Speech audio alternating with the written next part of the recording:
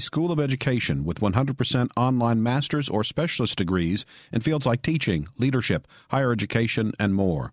More information at rebelteacher.com.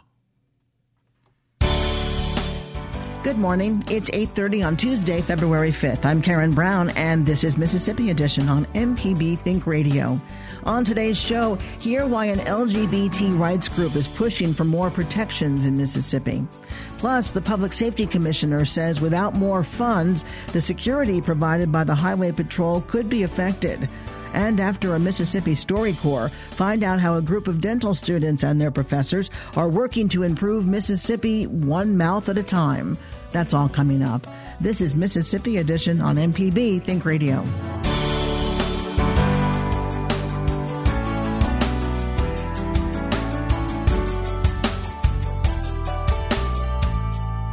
A human rights group is urging Mississippi legislators to include the LGBT community in the state's hate crimes law.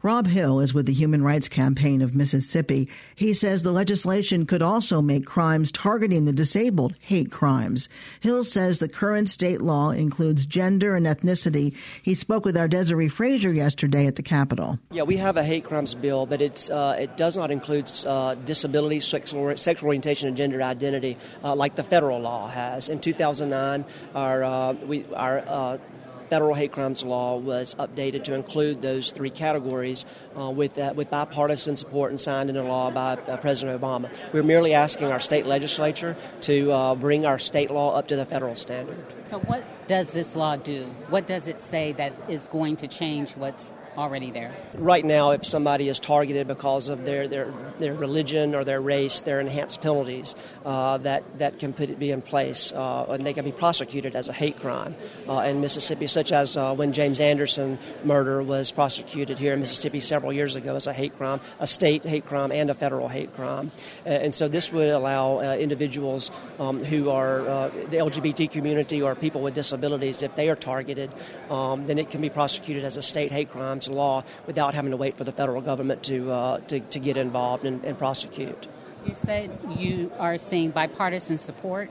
Yeah, absolutely. We have bipartisan sponsors of this legislation, and we are polling the members of both houses and both chambers, and we have Republicans and Democrats. Last year, in support. Last year, in fact, this bill was brought up in Judiciary A Committee on the Senate side, and we had 10 Republicans, 5 Democrats vote to pull it out of committee. And the only reason it did not make it to the floor is because it was never referred, and we ran up against that deadline. This year, we feel like and know that we have the same kind of support on the Senate side, and we're finding on the House side as well. You said it's in Judiciary B? Judiciary B on the House side, and it's Judiciary A on the Senate side, and corrections. So it's got to come out, it has to come out. The legislature will convene this afternoon at 4 o'clock, and they'll have committee meetings this afternoon, and they'll have committee meetings throughout the day. Any of these committees are subject to call by the chair at any point throughout the day. So we have we definitely have time to get these out by deadline. Why should people care about this legislation? I think everybody, one thing we know is from polling data that we're releasing today is that almost 60% of Mississippians care about this. We may disagree on some things as it relates to issues of our identity or sexual orientation and things like that. But what we find is the majority of Mississippians overwhelmingly agree that nobody should be targeted or nobody should be hurt or harmed simply because of who they are and who they love. But you don't know where this is going yet. I don't know because it's certainly up to leadership how these what happens with these bills. But I think that when this polling data that's being released, I know that they're hearing from members. Hopefully, this event today with this cross section of folks speaking in support of this will have an influence on leadership and make sure that these bills do come out for a vote tomorrow. And lastly, your thought if it doesn't come out of committees? I'm not even thinking about that, but in my work, you have to get up every day ready to work and changing hearts and minds across the state. The good news is on this issue, I think most people hearts and minds are with this on these issues. But if it doesn't come out, we'll continue to work. We'll continue to go where people are like we've been doing over the last year. and sitting down with them in coffee shops in the districts where they serve or represent, and talking to them about this and finding things we can agree on throughout the state. Rob Hill of the Human Rights Campaign of Mississippi. Republican Senator Briggs Hobson of Vicksburg is chairman of the Senate Judiciary A Committee. He tells our Desiree Frazier passing bills is a wait-and-see game, but there seems to be support for the hate crimes bill. I think it's got a good chance of coming out of committee. I think some people are working on vote counts within the Senate and the House to make sure that there are enough votes to get it passed. I'm not a believer in taking bills out that I know aren't going to get passed. I've got nearly 190 bills in my committee, and I'm trying to see if the bills that I'm going to be able to get out of committee are ones that can get passed on the floor and hopefully in the other chamber too. So that's always a consideration of mine, to make sure that there are the votes there to get the bills passed. For this one, because you're talking about the disabled and the LGBT community, do you anticipate any pushback from that? I don't know. You always have to be prepared for some people, but I'm not foreseeing any, and I haven't heard of any. So right now, I'm just, the hope and the plan is that we'll run it out of committee tomorrow. But we just have to wait and see how things go, too. Senator Briggs Hobson with MPB's Desiree Frazier. Bills have until today to come out of their committee of origin. That is, Senate bills have to come out of their Senate committees. Vice versa, House bills have to come out of their House committees. In other news, the state's top public safety official is spending time at the Capitol asking lawmakers to shore up his agency's budget. Public Safety Commissioner Marshall Fisher says he needs more money for another trooper school. He says about a quarter of the state's highway patrol officers could retire, leaving a big hole to fill. But Fisher tells our Desiree Frazier the financial shortfall can be seen by Mississippians in more personal ways, like long lines to renew a driver's license. We have asked for some increase in funding for our driver services in order to give some raises to the driver services examiners. We've got, as you well know, there's been a lot of clamor, and one of the biggest complaints we have is about our driver services division because of the long lines for people coming to renew driver's license, get new driver's license, get the gun permits. We have sex offender registry issues there. Quite frankly, we've got right at 50 vacant driver's examiners positions. In order to better serve the public, we need more people. We're understaffed. Staffing's tied to funding. And part of the reason we're understaffed is they only pay $21,000 to $22,000 a year to do these jobs, and that's why we can't fill the positions. People are waiting in long lines. They're saying 3-4 hours. They have to take a day off to renew their license. That's exactly right, and some of them have to come back the next day. And then there are times, and you've probably had this happen before, I know I have, where you go to get something done and you don't have all the proper documents that you need. One of the things that causes the slow lines is after 9/11, they came up with a real ID. If you'll recall, some of the hijackers on 9/11 were able to obtain driver's licenses from places like Kentucky and other places where and I'm not picking on Kentucky, but because of the real ID requirements, there are a lot more, if you will, boxes to check and things that have to be done, and those are federal requirements that come down on us. Again, I'm not making excuses. I'm just giving you real world. It takes longer. The other, we're asking for funding for a new trooper school. We've been able to fund the last 2 schools out of existing funds with authority from the legislature to spend those funds. But we're not going to be able to afford to do that this next time, so we've asking for another trooper school.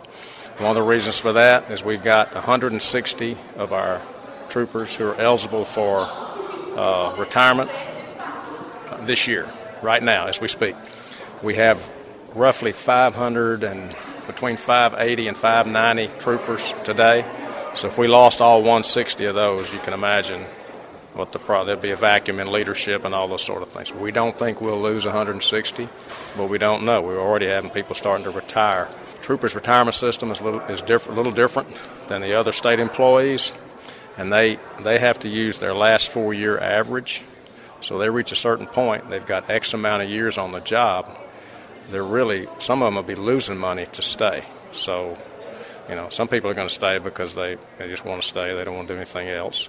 And we'll have a few of those, but few and far between. Is that a danger, not having enough troopers? Absolutely, it's a danger because, the public knows if you're driving on the street, on the highways, and you see a marked unit on the side of the road, it's going to make you slow down.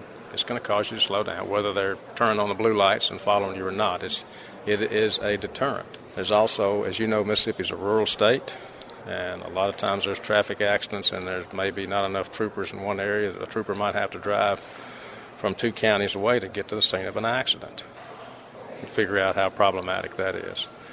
Unfortunately, we seem to have a lot of people who continue to want to drive impaired.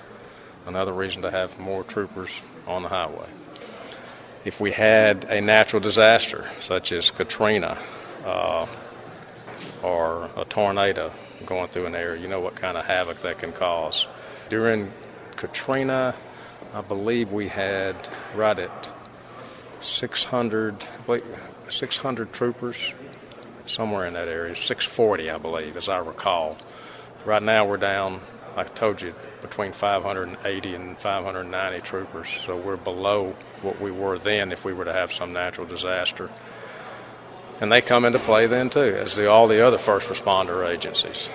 Well, if you had a trooper school, and you may have said this, ideally, when would you like to have it? If we could get authorized to have it, we could probably start it late summer, early fall. We have a school going on right now that is due to graduate in May. How many? There are currently 51. We started out with, I believe, 85, 86. We're down to 51 now. They are in week 9, I believe. How many weeks is it? It's 22 weeks. They'll graduate in May. And so it's 5 months long. They started the first part of December, and they'll graduate in May. Public Safety Commissioner Marshall Fisher with MPB's Desiree Frazier. Coming up, find out how a group of dental students and their professors are working to improve Mississippi one mouth at a time. This is Mississippi Edition on MPB Think Radio. It's 2019. Are civil rights still an issue we need to discuss?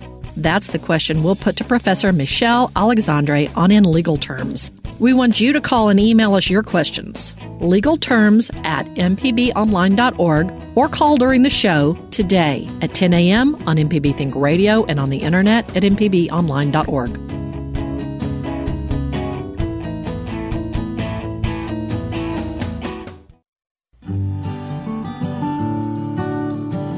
Every couple has their "How did you two meet?" story. In this week's Mississippi stop on the StoryCorps mobile tour, we hear how Chris and Sarah Keppel met, how they navigated a long-distance relationship, and how they embraced old traditions in modern ways on their way to the altar. What did you think the first time you saw me? I thought, because we were in the field, we're archaeologists, and we were in the field on a prehistoric site, and it was filthy, muddy, dirty work, and I thought, if she looks that hot, covered in mud, then I bet she cleans up pretty nice. And then I wanted to ask you out. Well, I'm glad you did. We didn't date that long before I left and went out to Utah for a year from Southern Illinois. So what did you think when I told you that I had accepted a position with AmeriCorps and that I would be gone? Well, I didn't know what would happen. First of all, one reason I love you is because of your passion for things like AmeriCorps. You know, and the way we continue to support them. So I supported that. But I also didn't know what would happen because long-distance relationships are tough. And it wasn't a situation where I could just call you on the phone. You were in a trailer in the middle of a desert. But we made it work. We did. It was a challenge. And I think we both did great things. You took your PhD exams and did your brown bag. I mean, that's a big deal. You worked really hard that year. And we saw each other, like every 8 to 12 weeks. So we did that, and while I was away, I realized that I loved you. I mean, I already knew that I loved you, but I realized that even at 22, that you were who I wanted to be with for the rest of my life. And so I started to drop hints, but then I'd get scared, and then I wouldn't want to talk about it for a while, and then I'd send you pictures of rings, and then I didn't want to talk about it for a while. Well, we were apart for a long time, and then you lived in Indianapolis, which is a great mid-sized town, and invited me to move in with you. And the first night I was there, you looked at me, panicked, and you said, "I'm really freaked out about this. I don't know if it's going to work." I remember, and you said, "Do you think you could have told me that before I quit my job and moved up here?" But then after that next morning, I woke up and I never had a second And neither doubt. did I. During our long-distance relationship, when I was in southeastern Utah and you were in southern Illinois working on your PhD, we met in Memphis, where you're from, and we went to dinner, and I met your parents, and I was so nervous, so nervous. And, your mother is so sweet, and she was so wonderful, and your sister so welcoming, and I was so intimidated and scared of your dad, because here's this professor and wine reviewer and journalist, and I was terrified to speak because I just was very insecure about that. And so we went to dinner, and I do what I do when I'm nervous, or really anytime, and just talked nonstop. And then I had made arrangements with my family to have the room filled with candles and champagne and everything like that. And speaking of dads, I'd asked your dad, an engineer in southern Illinois, for your hand in marriage. And he really appreciated that kind of old school effort, although I would have done it whether he said yes or no. But he said, I reckon that's up to her, but it's all right with me. I'm very proud. Out of 4 daughters, you're the only one that asked, and I know that my father appreciated that. But I remember we stayed at this hotel called the French Quarter. That's no longer there, in Memphis. And there was a piano player in the lounge, and I had said, in a bar, and I had said, well, let's run up. I need to use the restroom. Let's come back down and have a drink and listen to this piano player, because it was completely cheesy piano bar music. It was just great. So we run up to the room, and I had to use the restroom so bad that I blew past the flowers, the champagne, the candles, went straight into the bathroom. And when I came out and was washing my hands, I said to you, do you hear Sade playing? Is that piano player? That was very strange. And I walked out, and there you were, and I still didn't get what was going on. And then you asked me, and I said yes. To hear more of our conversations from the StoryCorps Mobile Tour, go to mpbonline.org. The StoryCorps Mobile Tour visited Mississippi through a partnership with the Mississippi Humanities Council, the MPB Foundation, and Mississippi Public Broadcasting.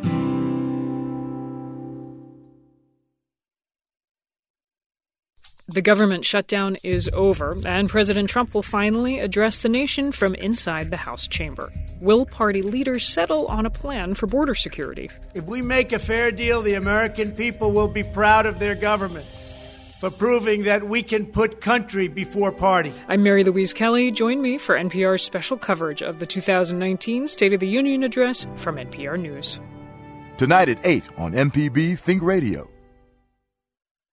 MPB would like to thank Daniel, Coker, Horton, and Bell and the Mississippi Healthcare Alliance for underwriting MPB programs. Your company can be an underwriter, too. Find out more. Go to mpbonline.org/underwriting to find out how. This is Mississippi Edition on MPB Think Radio. I'm Karen Brown. Mississippi ranks 3rd in the country for the number of adults without teeth.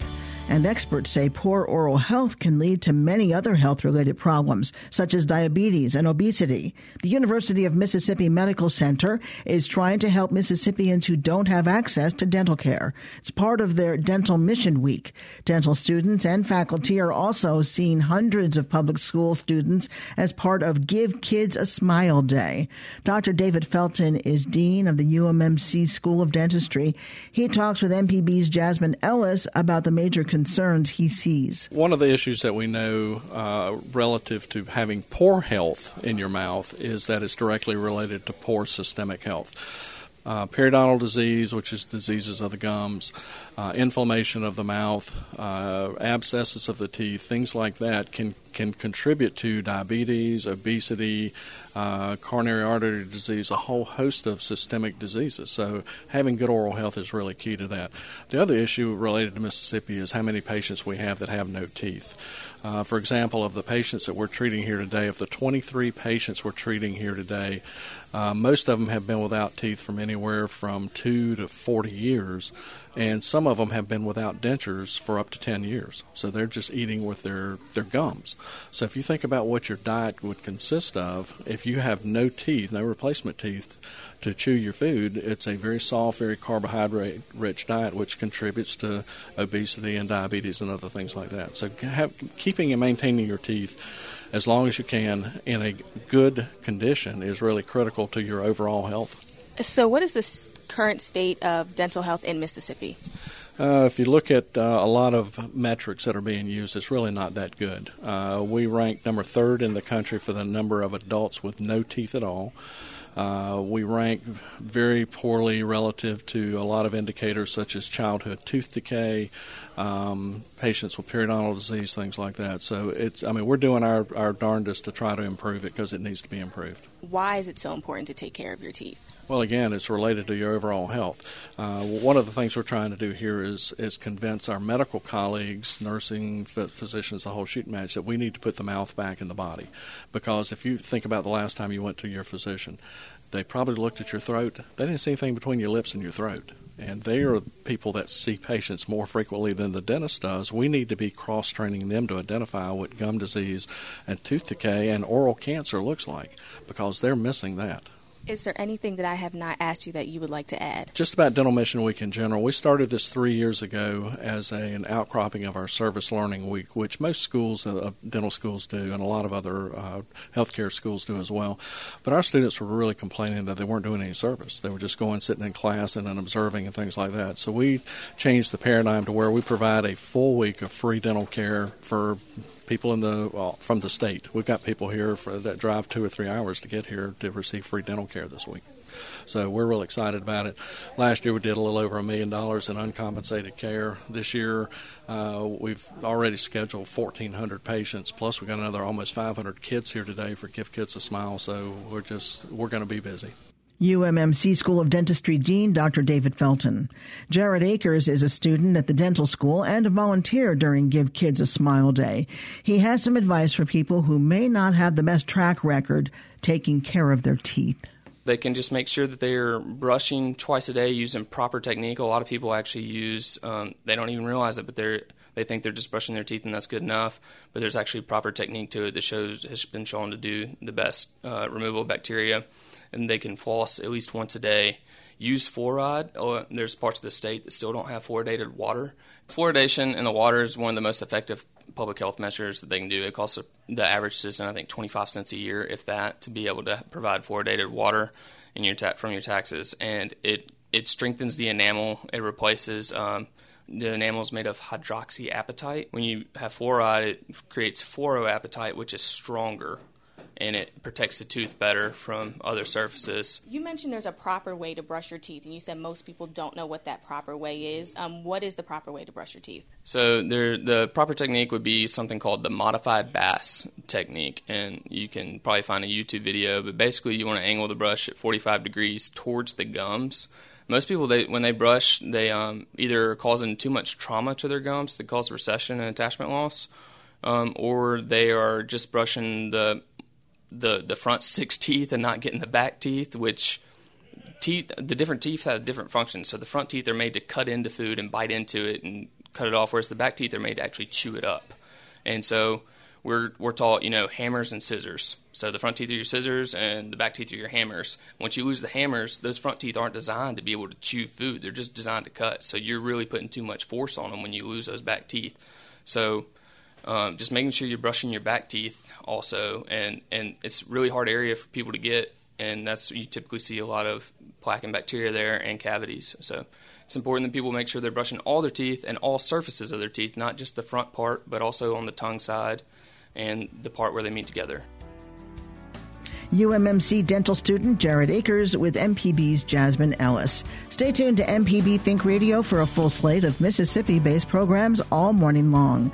Coming up at 9, it's Money Talks. Then at 10, it's In Legal Terms. And at 11, stay tuned for Relatively Speaking from Southern Remedy. Did you miss part of the show today? Find past episodes of this and other Think Radio programs online at mpbonline.org by downloading the MPB Public Media app from the Apple or Google Play stores, or by subscribing to Mississippi Edition in your favorite podcasting app. I'm Karen Brown. Join us again tomorrow morning at 8:30 for the next Mississippi Edition, only on MPB Think Radio.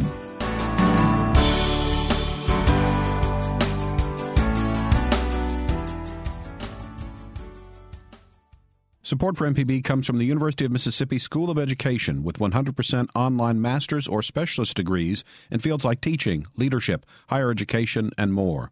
More information at Rebel